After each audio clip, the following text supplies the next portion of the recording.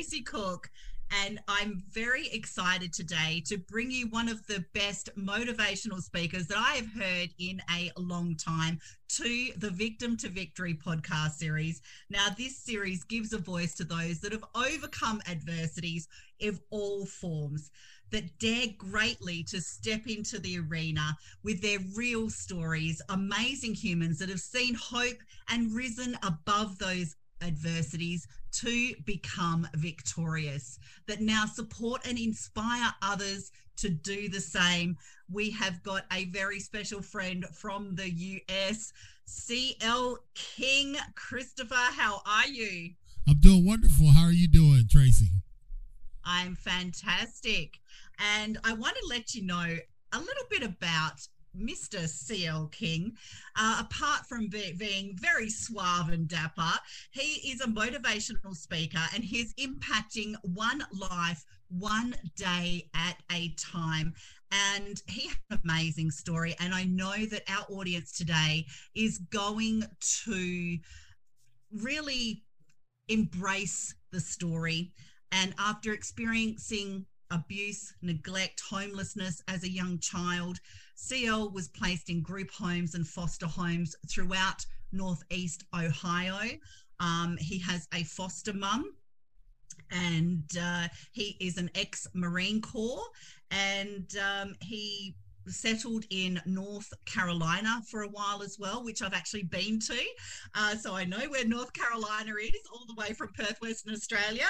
And he is dynamic. He is a world changer. He is a thought leader, and he has got an amazing story. So draw inspiration, draw motivation, and really connect with CL, because he is changing lives. He will take you on an emotional journey with his story, and you'll be able to see yourself in his story. I know that he has got some golden nuggets to share with you today. And welcome to the Victim to Victory podcast. Thank you for joining us. I cannot believe that I get to come all the way to Australia and not have to leave my home. Thank you so much. What a tremendous introduction, Tracy, and being a thought leader yourself, I'm just honored that we can share the same virtual space, and it really is a privilege of mine to be on your show. Thank you so much. I so appreciate it. Now, for our audience, where does your story begin? Because you've done a lot of amazing things. You've been through a lot of things. Where does it all begin for you? Well, it begins a long time ago. It begins 46 years ago, to be honest with you, in the great city of Cleveland, Ohio, where I was born and was there with my mom and my dad. But that was a very short-lived relationship. In fact, my dad and mom were divorced within the same time frame that they conceived me. So things didn't start out too well for them. And then at age 3, I was taken away from my mother because of she was not watching me, or I had gotten away from her, and I had consumed some adult beverages, to say, and it caused a bad reaction for me, and social services took me away. So that was my first experience going into a foster home at 3 years old. And that was, it's like, okay, so you start looking at these elements in your life, and everyone has pictures that they look at and they say, man, this is where it started. This is what happens next. But it's like my life is just like a tapestry or a backdrop that I always refer back to it. And I'm just like, okay, so this was important during this time frame. So at 3, I went into the first foster home. Then I lived for a time period with my grandmother, my maternal grandmother, who happened to be my dad's mother. And I thought things were not bad during that time, but as you grow up and you start to reflect, it was like, oh man, that wasn't a good time either, because who takes their grandchild and puts them out in the detached garage with the dogs in the middle of winter? Or who makes their grandchild stay down in the basement, locked down in the basement for hours and hours on end, or sleep down there? Who does that? And so, here it is. I'm looking in this other backdrop now, and I'm just like, man, that was a sketchy time period too. And so then I went to stay with my dad for a time period, and that was like, okay, every son would want to stay with his father. Every son would want to be with his dad. You get to connect with them. And that is another backdrop. It's just like, boy, that was a fiasco there too. What is going on? Because my dad, even though he was a pastor of a church, he had a whole bunch of other peripheral problems. And one of them was beating me. I'm talking about, Tracy, when you talk about somebody getting beat, I'm talking about closed fist, punch in the face kind of beat. And again, I look at that segment of time that I stayed with him for a short season, and I'm like, why in the world would somebody do that? I remember one time I was a real nervous kid, Tracy, because of all this behavior that was going on, all this aggression toward me. So I had bowel problems. I had all those types of issues. One day I had an accident, and I remember filling up the tub. This is back when you had to wash your own clothes, and him holding me down in the tub underwater. Now, who does that to someone they love? Who does that to someone they care about? And so these things are embossed in my mind. That's just another backdrop. So then I went to go restay with my mother again. And I'm thinking, okay, well, maybe the second time around, things will be better. Maybe I was like 10 years old at this particular point. I went to stay with my mother, and it didn't get any better. Unfortunately, it was worse, and I was more aware of it. You're talking about drug exposure, illicit lifestyles, physical and sexual abuse that happened widely throughout that time period I was there, not only to me, but to my sister. And, at this stage of my life, Tracy, I just need to parenthetically insert this, that I don't say these things to try to hurt those folks. I didn't ask for this story. My biological mother is still alive, and that's really it on that side. My dad has passed away, so is my grandmother. I don't say these things, or I don't use this backdrop of mine to try to hurt them or tarnish the family name. The reality is that that's just what the reality was. There was no getting around it. Yeah, and a lot of people do, don't they? And sometimes it's generational. It stays in our four walls. You don't tell anybody. Right. Just keep it in the family. And you kind of keep those secrets. Is that kind of what it felt like at that time? It did. Just looking back on it, I know that there is a lot of generational issues on the King side. My last name is actually not even really King. If I was named after my dad, it'd be Sharp. So my mother named me after her. Well, when I lived with her for that segment of time, I mean, you're talking about kids having to run drug money and eating in soup kitchens and homeless shelters and walking around on the street all hours of the night. Parents, my mom and her husband in and out of jail. Me and my sister left by ourselves to fend for ourselves. Roaches piled up to the ceiling. It was an absolute, I can remember it vividly. And this is what I tell parents, that you don't think your kids remember this stuff, but it's etched in their mind. And so one day her husband went to, this is how it all started. Her husband went to a homeless shelter and brought back a brownie, Tracy. He brought back a brownie. And my sister and I were starving. And I remember seeing that brownie in the refrigerator, and there was nothing else in there. It was one of them old green refrigerators. I remember it. I can picture it right now. And that brownie was calling my name. It was saying CL, and this was before I was CL. And I went in there, and I snuck in there, and I snuck a piece off, took another piece, went back, reformed it, took another piece till it was gone. And my mother said, "Who ate my brownie?" the next day. I told my sister, I said, "I ate it, sister. I'm sorry. I was starving." But my sister wasn't going to tell on me.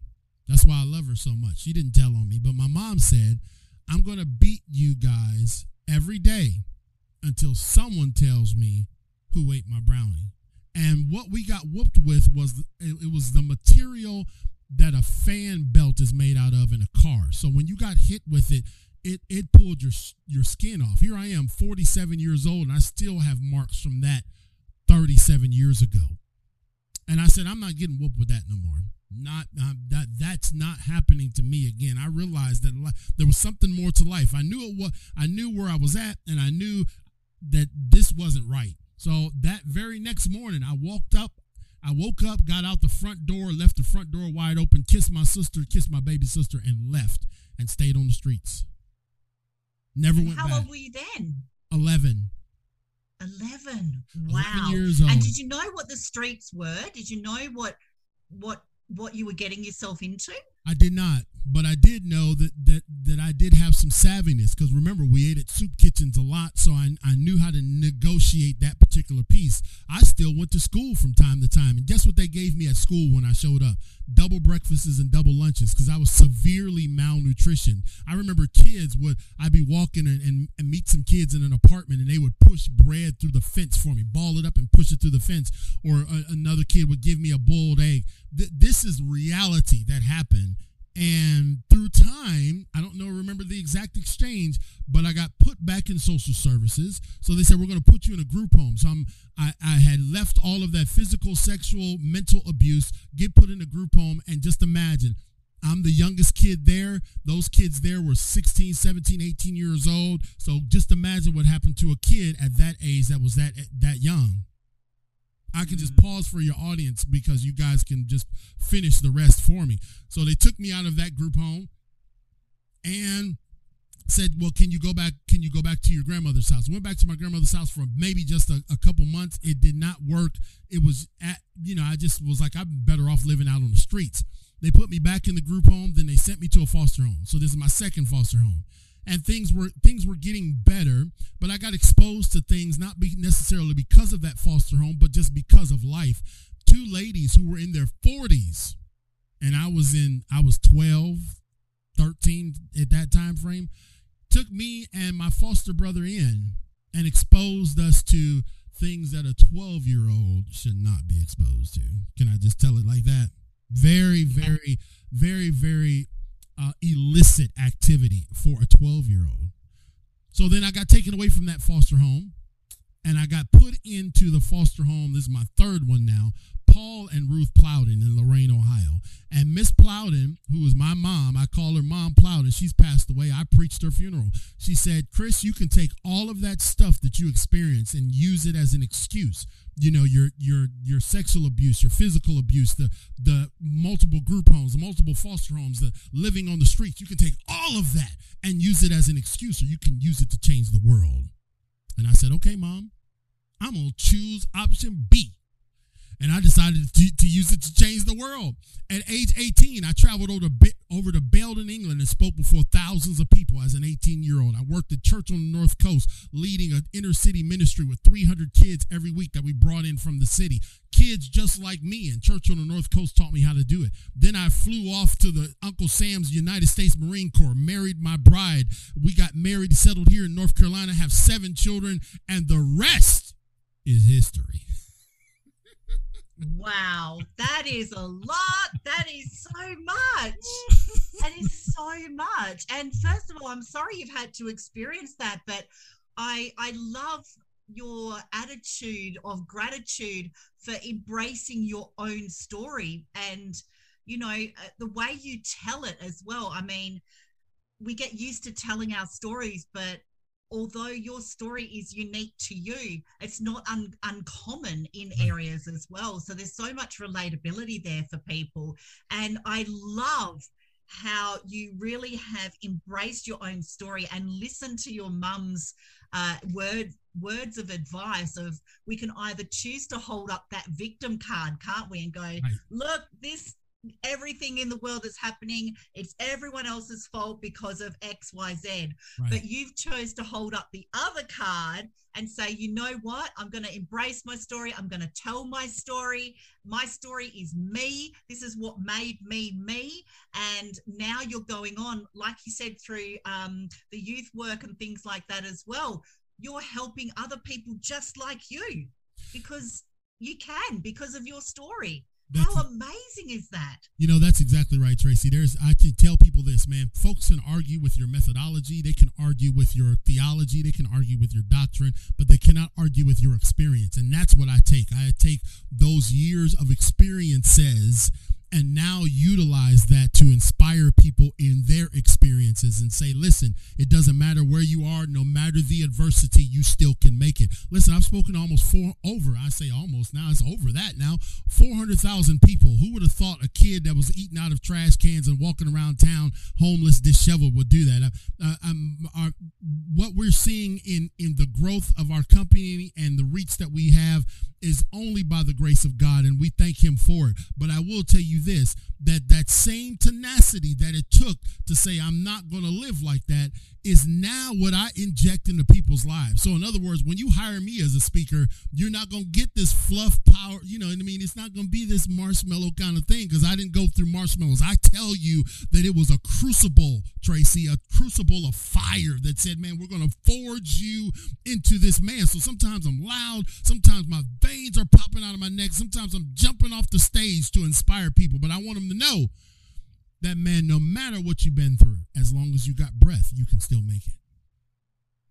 Were there any, that's so powerful, was there any time that you, while you were experiencing all of these things at every turn point, was there a time that you actually knew you were made for more in your heart or in your head? Did you think, I've just got to ride this out, I'm made for more? Well, here's the deal. During those time periods, you don't get necessarily exposed to like a mentor or, positive. It was poverty during those times, especially living with my mother. It was extreme poverty. So you don't get to see, okay, what could be possibly next. But I do know that I felt like God was saying there's more to life than this. Like, I didn't know exactly where I was going, but I said, this is not it. That's why I had the courage. I had to take the courage and the courageous step. I mean, I'll become a runaway at 11 years old, but I said, man, I know that there's something more to life than this. So I think subconsciously I realized, man, that I can't allow myself to settle here, because if I settle here, then I'll never get the fulfillment of what I'm supposed to do in life. And yeah, I don't suggest kids go running away, but I will tell you this, it was because of a brownie. And that's going to be the title of my book, Who Ate My Brownie, right? It was because of a brownie that it set in motion the rest of my life. That one decision, this is why I tell young people, this is why I tell moms and dads, this is why I tell people listening, your vast audience over there in Australia, listen, it could be one decision that transforms your entire life. My kids eat good today because I ate a brownie one time, Tracy. I've got goosebumps. I've literally got goosebumps. That is amazing, because it is. I call them sliding door moments. Right. It's that one decision, because if things don't change, right? Right. It's that one decision, and the way that you're inspiring people with your story, through your story, with that brownie story. And every time I see a brownie, I'm going to think of your story now, 100%. And I'm going to be looking forward to that book. Yes, ma'am. But if things don't change, things don't change. And it doesn't matter where you're at. You don't have to be 11 years old. You could be 47 years old. Right. And you still have to look at what the next step is. You Right. still have to think there are no options. I have to make my own options. Right. That's exactly right. Yeah, and I see that. I go back to my city, not nearly as much as I used to, but when I go back to the city, I see some of the same people sitting on the same porches with the same brown paper bags that's been there for 35 years. Listen, I don't knock them. That's just the situation of life. But I will tell you this, that I know that life is made up of choices. My foster mom did not allow me to make excuses. She was tough. She was a drill sergeant. My foster mom was absolutely awesome, but she didn't play no games, because she had 83 foster kids over 30 plus years. And we was all kids from the hood, right? So my foster mom, she ran a tight ship, and there was something about that I gravitated to, the structure, the rigor. She made us man up and be real men, and I honor her for that to this day. Because any measure of success that I have is directly related to Paul and Ruth Loudon. What an amazing lady. And she's obviously changed so many lives as well. That's and, right. When the student is ready, the master appears. And obviously that was your foster mum. Yes, ma'am, it was. That is absolutely amazing. What kind of message would you like to leave our audience on today? Well, here's the deal, okay? It doesn't matter what continent you are in, because I know that all of our continents have been impacted by this global pandemic. And we have seen over the past 16 months the mortal combat of divisiveness and people at one another's throats over politics and masks and so much more, right? But I want you to understand that you cannot get distracted by those things. Those things are not our higher purpose, okay? Though we're supposed to be socially distant to stay safe from the virus, we're not supposed to be socially distant from humanity and humanity's needs. And if I can leave you with anything, I want you to know that the current climate of the world is not an excuse for us to withdraw from being humanitarians. It's important for us to remember to think about our fellow man. It's important when you see that person sitting on the curb, maybe holding a sign, that voice that speaks to you that you should go stop, you should go stop. We can't become so withdrawn and we can't become so scared of human contact that we've forgotten what our bigger purpose is. See, the bees, Tracy, their whole existence, the honeybee, their whole existence is for the furtherance of the hive. It has nothing to do with the individual bee. And sometimes we get so wrapped up in our individuality that we forget about the hive. And it's time for us to start looking back at the hive and take care of our fellow man. That's what I would say. That is absolutely fantastic. And where can people contact you as well if they want to know more about what you do or hire you as a motivational speaker? Look, you got to hire me and bring me to Australia. I'm telling you, I will come and we will set the stage on fire, sister. But all they got to do is just go to clkingspeaker.com. I've got a whole bunch of courses that we teach, teaching people how to get their life in gear, teaching people the grind mode mentality to really go to the next level. We've got merchandise. We got everything, man. Of course, you know my podcast, which is downloaded in 37 states, 23 countries, and on 24 different platforms. Our podcast is Impacting Life 24/7, which we're going to have you on. And that podcast is a platform designed for others to come and do exactly what we're doing here, make an impact on somebody else with your life story. And so the Lord has been so good. We're very, very blessed, far better than we deserve. And that's how people can reach me, clkingspeaker.com. Fantastic. Thank you so much. You're an inspiration. I know how much you have impacted on my life, being the reason to get up every morning, to inspire others, to motivate people and be the change that the world needs more than ever. So thank you very much for being brave to share your story. We'll be sharing where to contact you as well. You're so appreciated. You can find the Victim to Victory podcast series on YouTube, Spotify, Apple, and our Facebook group. Please subscribe, share, and comment to help be the change that the world actually needs to see and believe in. So let me leave you with a message as well of figure out who you are and do it on purpose. Thank you very much, CL King. Thank you so much.